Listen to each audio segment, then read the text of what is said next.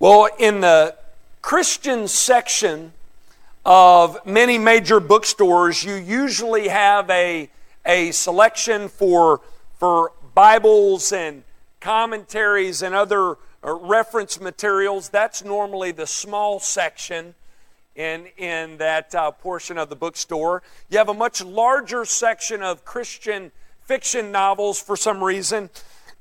And you also have an entire section on Christian living. In a Christian bookstore, you'll have multiple rows of books dealing with the subject of Christian living. Books written to believers about how life is to be lived in between the first and second coming of Jesus. And the reason for this is because Scripture spends a lot of time on this subject. Jesus spends a lot of time on this topic toward the close of his earthly ministry. On the eve of his death, we have him instructing his disciples on how they are to live in his absence. In John's Gospel, you have a large section of John's Gospel just dealing with Jesus' prayer for his disciples and his instruction to them in the upper room. On the eve of his death, you also have him demonstrating how they are to serve one another in his absence and how they are to serve the Lord first and foremost. You have Jesus washing his disciples' feet, calling for them to follow his example and do as he has done. And while certain denominations have taken that to be an ordinance that we're literally to wash the disciples' feet, I believe he's giving an example here of how they are to serve one another, because he's just talked about greatness through service. So you got to consider the context there. He calls for them to minister in humility and love and serve one another and to follow his example, to do as he has done, to love as he has loved them and serve as he has served them. Jesus also prayed for his disciples on this night. You're going to read the high priestly prayer this week in your scripture reading in John 17. He prays for them to remain faithful, to be fruitful, to grow in godliness, and to be unified in ministry. Lots of instruction Jesus is giving his disciples. If you have your Bibles, turn to Luke 22. Luke 22, continuing our study through the Gospel of Luke. This is Sermon 93 from Luke. All right, you're welcome. All right, it's been good though, hasn't it? If you're going to be camped out somewhere, no better place to be. We are looking at the section of Scripture this morning where they're in the upper room, verses 28 through 38. Jesus is with his disciples in the upper room. He has just thrown a hand grenade on their dinner table by introducing a new ordinance, the Lord's Supper. This was very shocking to his disciples. The last divinely ordained Passover meal, the first divinely ordained Lord's Supper meal, a very important night in church history. And so that's the first shock. And so this point forward, Jesus calls for them, when they take the bread and when they drink from the cup, to remember the life that he lived and the death he died to save them. They're called to take that communion meal as a community of believers, expressing their trust in Christ alone for salvation, as a proclamation of his gospel, as a celebration in anticipation of Jesus' return. After that, he gives them more shocking news, as if the transformation of the Passover meal were not enough for one night, right? He also tells them that one of the 12 will betray him. That was also shocking. And then a discussion breaks out on what qualities they think, God thinks, what qualities God desires out of his leaders, and that comes as a result of them talking about who's going to be the greatest in God's kingdom. They had very worldly ideas about what made one great in God's kingdom. And Jesus again shocks them by calling for them to follow His example and serve with humility. So Jesus just continues on with this shocking information, this shocking instruction, one after another. No more Passover, instead communion. One of you will betray me, and the least among you, the last of all, the servant of all, will be the greatest. And He doesn't stop there. In this text, He gives Peter some shocking news as well. And while that is often the main focus of many who have preached this text of Scripture, we are going to talk about Jesus talking about Peter's betrayal. But I believe the main emphasis here is on how Jesus equips His disciples to serve Him faithfully in His absence. While He's been preparing to leave them, He's been preparing them for His absence, they have failed to understand it. They have failed to accept it. Things are about to drastically change for His disciples. They are going to witness His arrest and His trial and His conviction and His death. They're going to witness one of their own betray Jesus with a kiss. While Jesus will be raised and He will return to instruct them further for a season, He is going to leave them. They are going to be without Jesus physically, and while they will want to see Him, Luke's already talked about that Jesus told them, you're going to want to be with me. He is going to be away from them for a time. While He'll be spiritually present with them, He tells them, I will not leave you as orphans, I will come to you. He will be there spiritually through the indwelling of the Holy Spirit. Christ will be absent from them physically, and they're going to be forced to minister without Him in a world set against Him and set against them. Jesus knows this. He knows things are about to get difficult for them. He knows that they will need the grace of God, divine instruction to continue on, and of course the empowering of the Holy Spirit as well.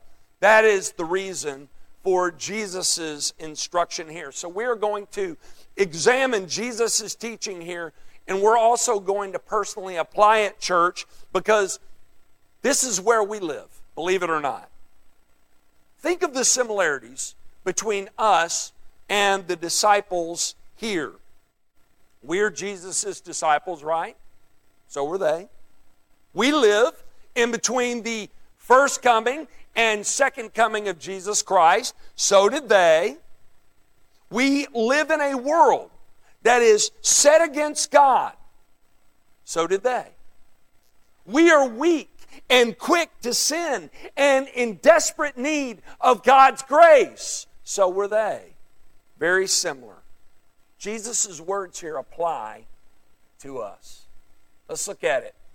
Luke 22, 28 through 38. I want you to notice three things Jesus' disciples needed from Him to live faithfully for Him until He returns. Number one, they needed the promise of glory. They need the promise of glory. Look at verses 28 through 30. You are those who have stayed with me in my trials, and I assign to you as my Father assigned to me a kingdom, that you may eat and drink at my table in my kingdom and sit on thrones judging the 12 tribes of Israel. Now, while we looked at this a bit the last time we were in Luke, let's look at it again. To give His disciples strength in the present, Jesus gives them a glimpse of the future. Do you see that? Future reward makes present trials more bearable. Now, parents, children as well, you guys know this, right? How many of you all, to help your kids get through something that's challenging, you promise a reward at the end? We've all done this, right? Little kiddos have to go get a shot.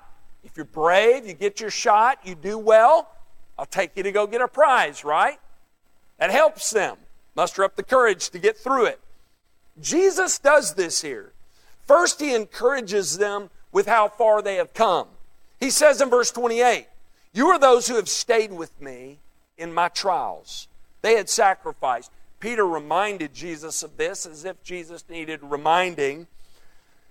They had left their homes to follow Jesus. When teachings got tough, many left, they stayed. John chapter 6. As Jesus grew more unpopular with the religious leaders and the disciples were guilty by association, they remained faithful to Jesus. Very unpopular at this time. They stayed by his side. They had sacrificed, and they would sacrifice even more. They would eventually saturate Jerusalem with the message of Jesus. Just read Luke's sequel in the book of Acts. God would use them to advance his kingdom throughout Jerusalem and Judea and Samaria and to the end of the earth. They paid the price for that. They lost their lives for that. They sacrificed, and they would sacrifice in their service to God. Now, at first, we're going to learn shortly that when the shepherd is struck, the Lord Jesus is struck down, the sheep will scatter. That's a fulfillment of Scripture. After Jesus' arrest, the disciples will take off. They'll go into hiding. Peter will deny knowing Jesus. More on that in just a moment. But eventually they will lay their lives down for Christ.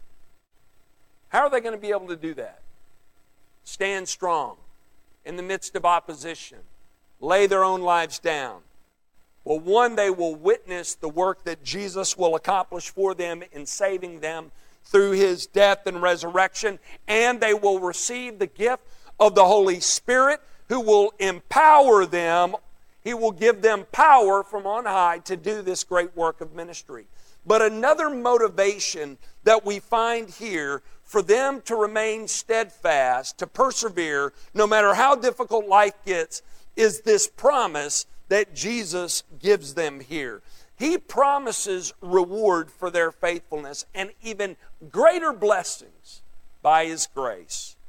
He says, verse 29, "And I assign to you, as my Father assigned to me, a kingdom, that you may eat and drink at my table in my kingdom, and sit on thrones, judging the 12 tribes of Israel."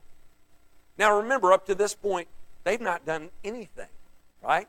I mean, yeah, they've left their homes, but they have yet to truly sacrifice.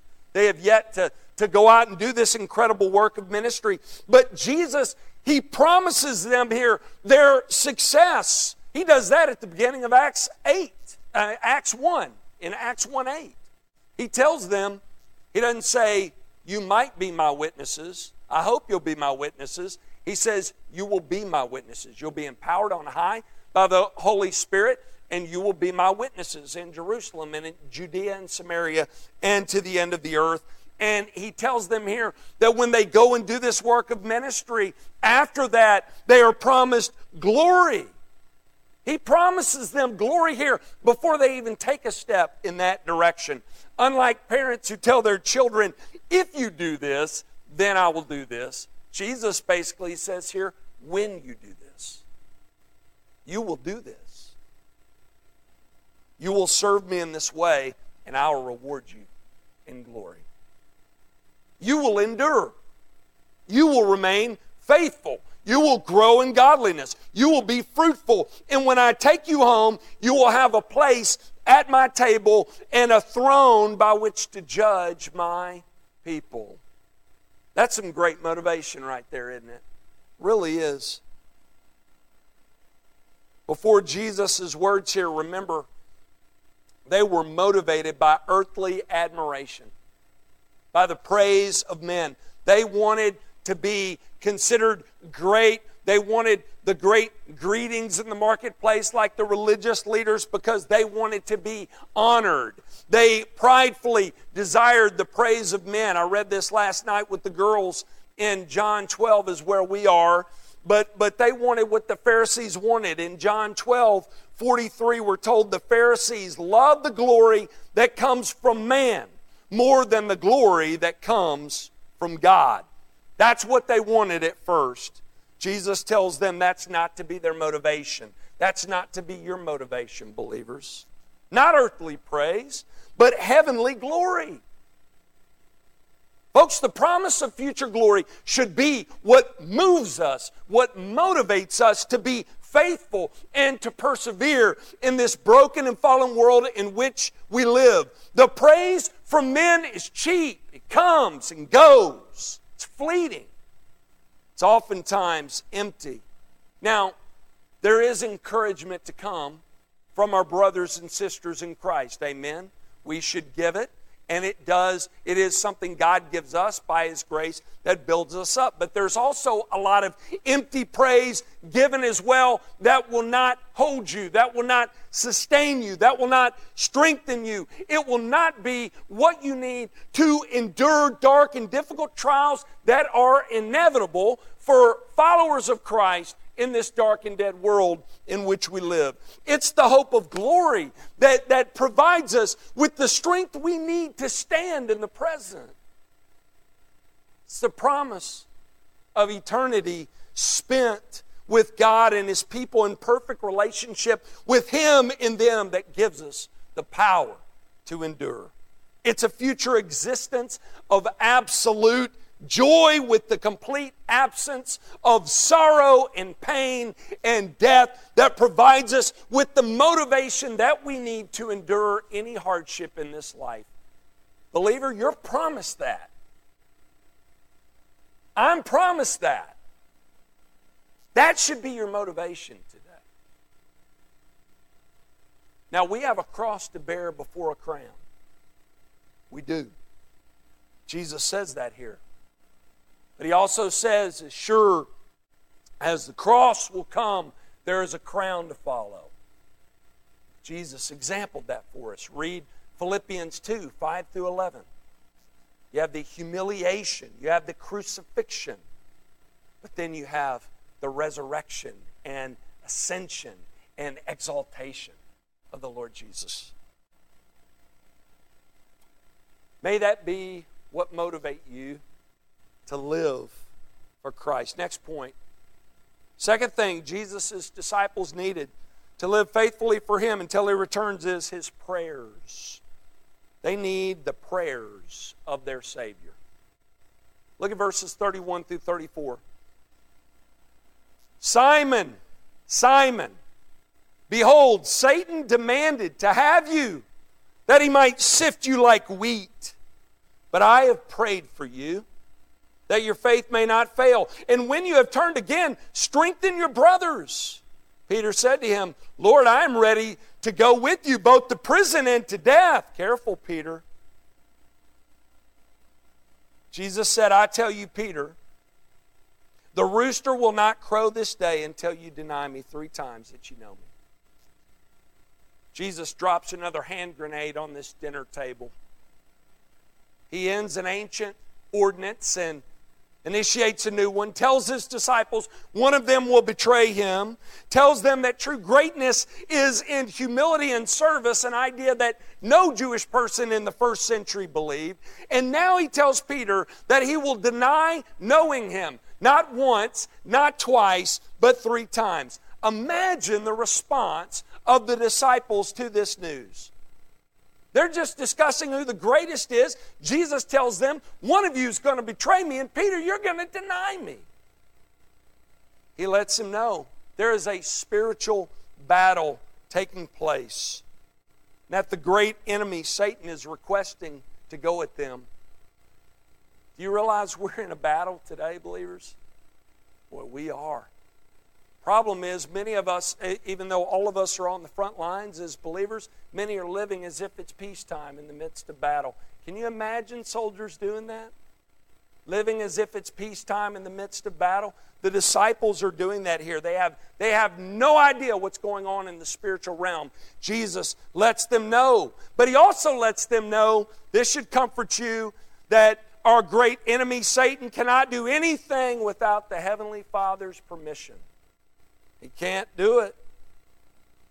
But He desires to have Peter and the other 10 disciples. Something that's lost in translation here that you need to know is this. When Jesus says, Simon, Simon, behold, Satan demanded to have you that he might sift you like wheat. The you is plural there, okay? In Southern Greek, it'd be y'all, all right? Jesus is referring to all the disciples here, okay? What he is essentially saying here is, Peter, Satan requested that he have you and the 12, all of you. He wants to sift all of you like wheat. He wants to discard you like a winnower would the outer husk of wheat. In other words, Satan wants to have you all, Peter. He wants to destroy you. But he lets Peter know here that will not happen. While God will allow for Satan to go at Peter and will allow Peter to fall, his fall, unlike Judas, will not be absolute. He says it here. Look at verse 32. But I have prayed for you. Now the you here is singular. It changes.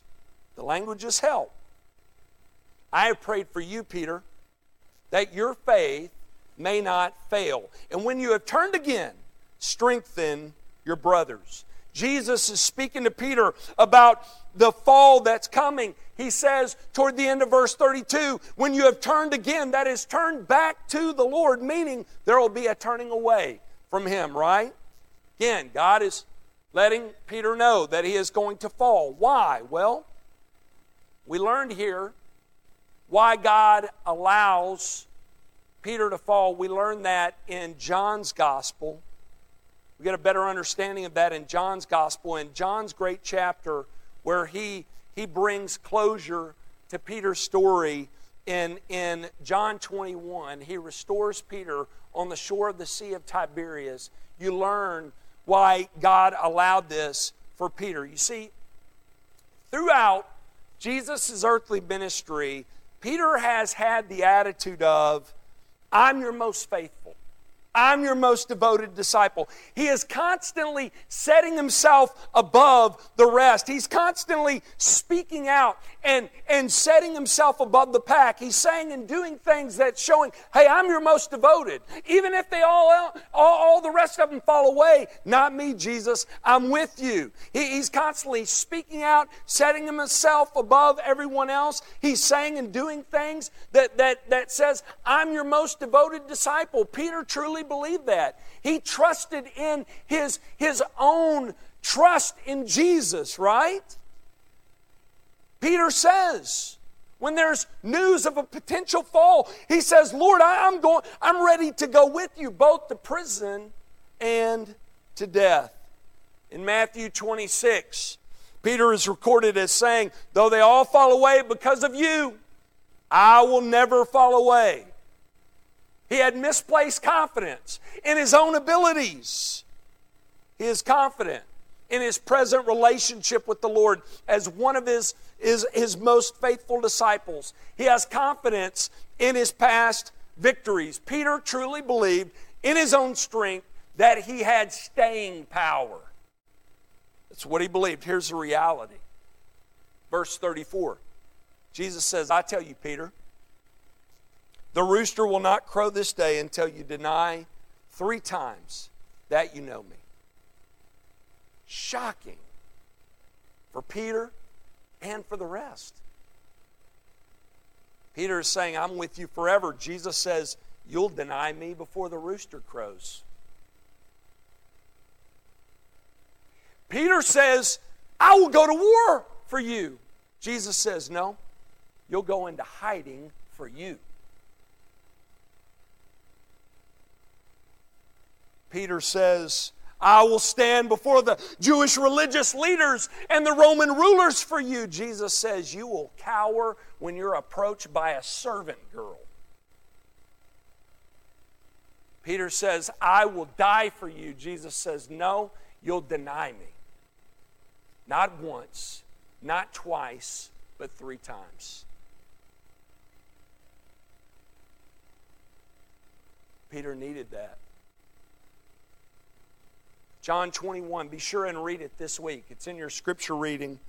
Jesus recreates the scene of Peter's denial with the charcoal fire and 3 questions. Very, very interesting when you see this. At the denial, You have them around a charcoal fire, and Peter gets asked 3 questions. Do you know him? Were you with him? Do you know him? Peter says 3 times, no, no, no. John 21. They're eating broiled fish for breakfast on the shore of the Sea of Tiberias around a charcoal fire. And Jesus asked him 3 times, do you love me? Do you love me? Do you love me? And Peter knows what Jesus is doing there, because the 3rd time that Jesus asked him this, we're told that Peter was grieved by the question. He's taking him back to those denials. Why? To break Peter so that he'd be better equipped to serve him. Brokenness is a prerequisite for service and ministry. Write that down. Brokenness is a prerequisite for service and ministry. God, by His grace, allows for Peter to fall in order to humble him so he is more fit to serve Him. That's the way He works. Boy, He did it on me. I was prideful early on, and the Lord allowed me to go through a difficult trial that brought me to my knees to see my need of Him, and I'm thankful for it every day.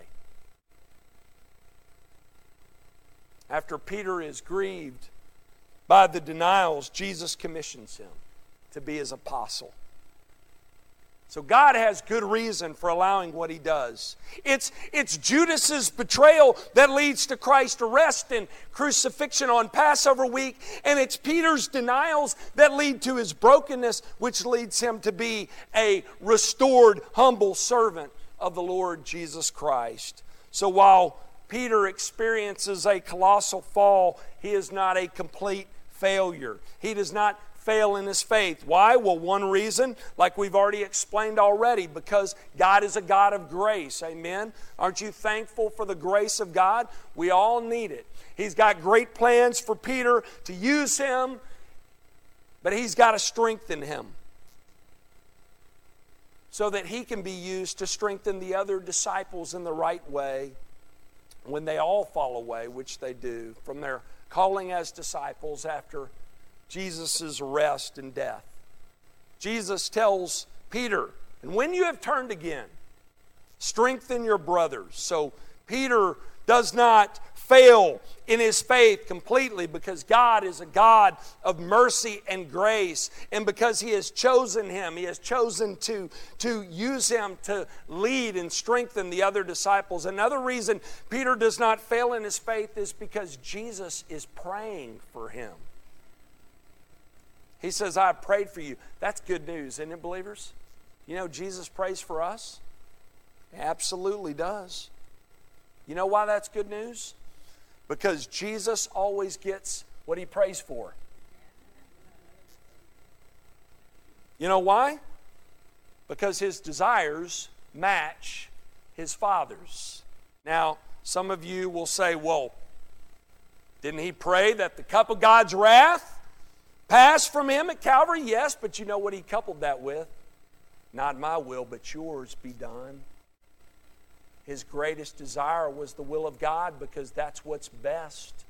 And it was God's will that He go to Calvary and accomplish our salvation through His death and resurrection in accordance with the will of His Father. Believers, Jesus is praying for you. He is before the Father right now interceding for us. How comforting is that? John says in 1 John 2:1, we have an advocate with the Father, Jesus Christ, the righteous. He is our advocate, our paraclete, our helper. Does that sound familiar? That's who the Spirit is as well. We're helped, greatly helped by God, the Father, the Son, and the Spirit. Romans 8:34. Christ Jesus is the one who died. More than that, who was raised, who is at the right hand of God, who indeed is interceding for us. In Hebrews 7:25, Christ is able to save to the uttermost those who draw near to God through Him, since He always lives to make intercession for them.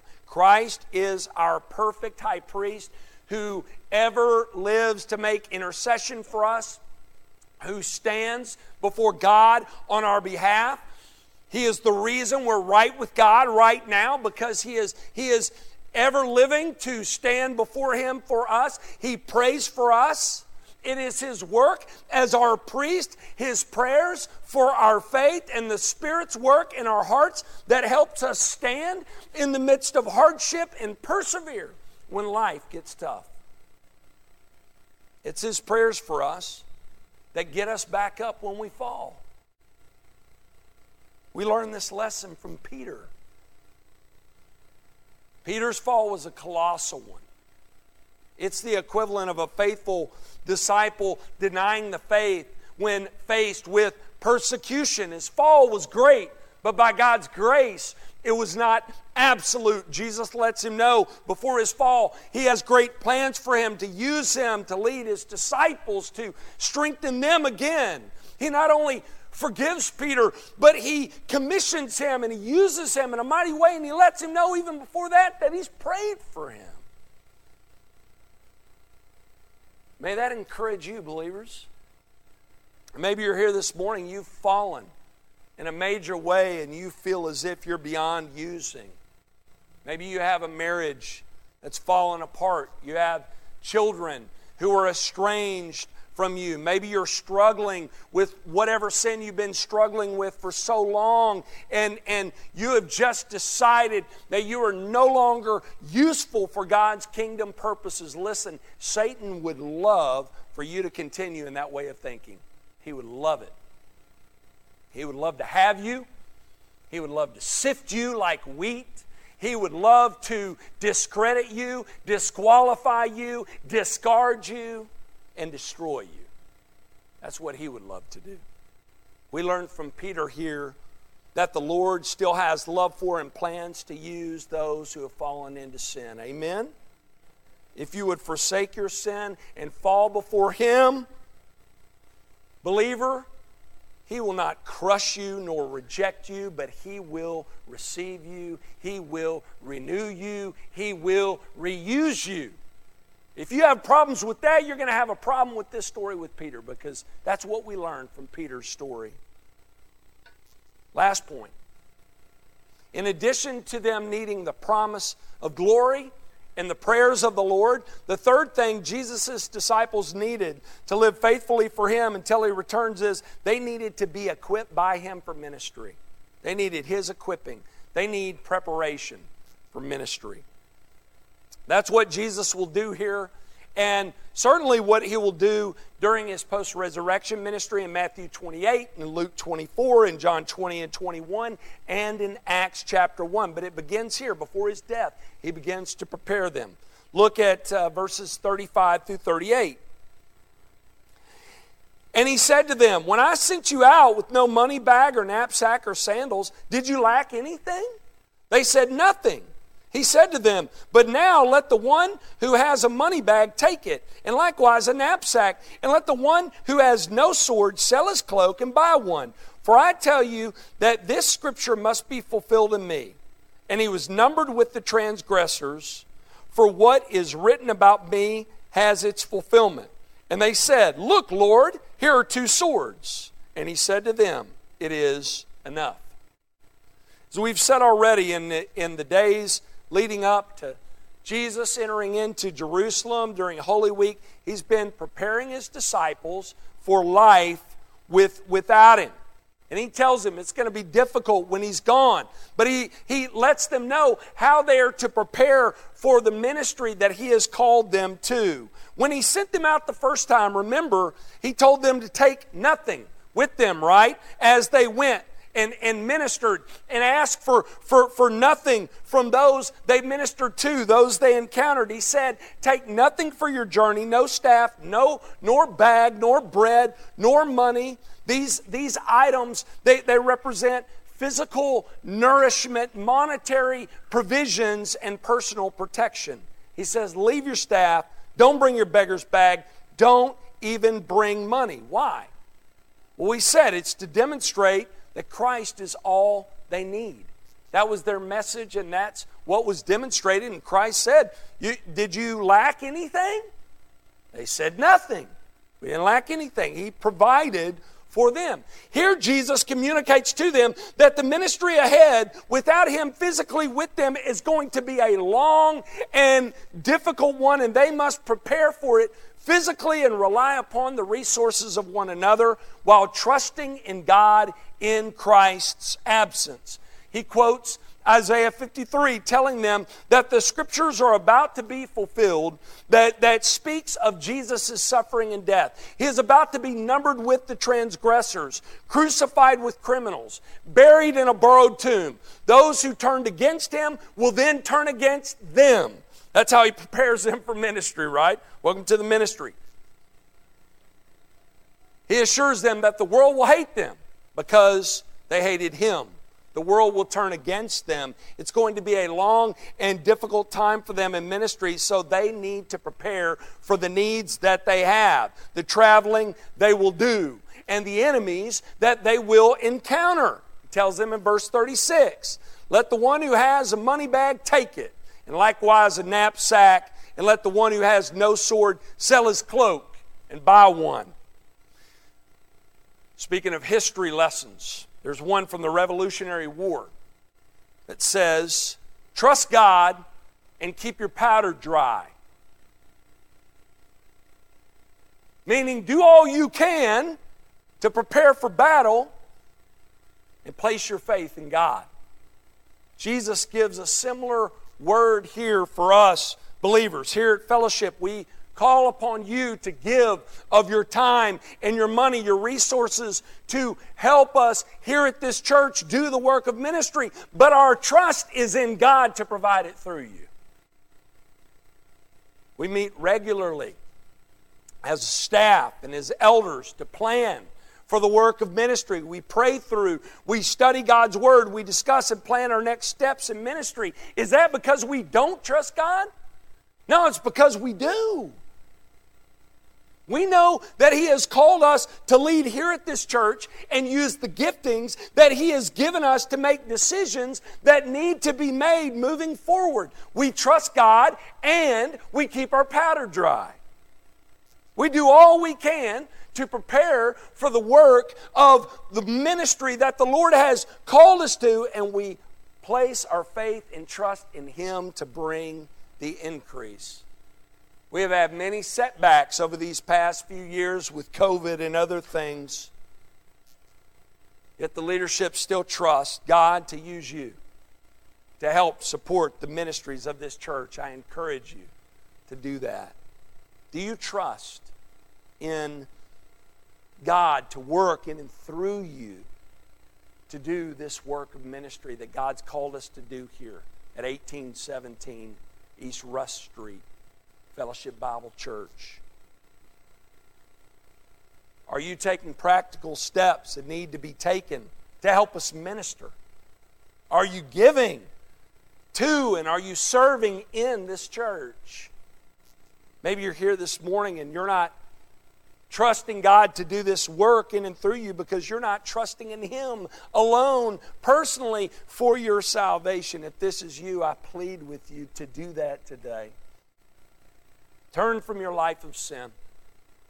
Place your faith and trust in Christ alone for your salvation. Listen, Christ came to live and die and rise again to give those who place their faith and trust in Him alone forgiveness of sin and peace with God.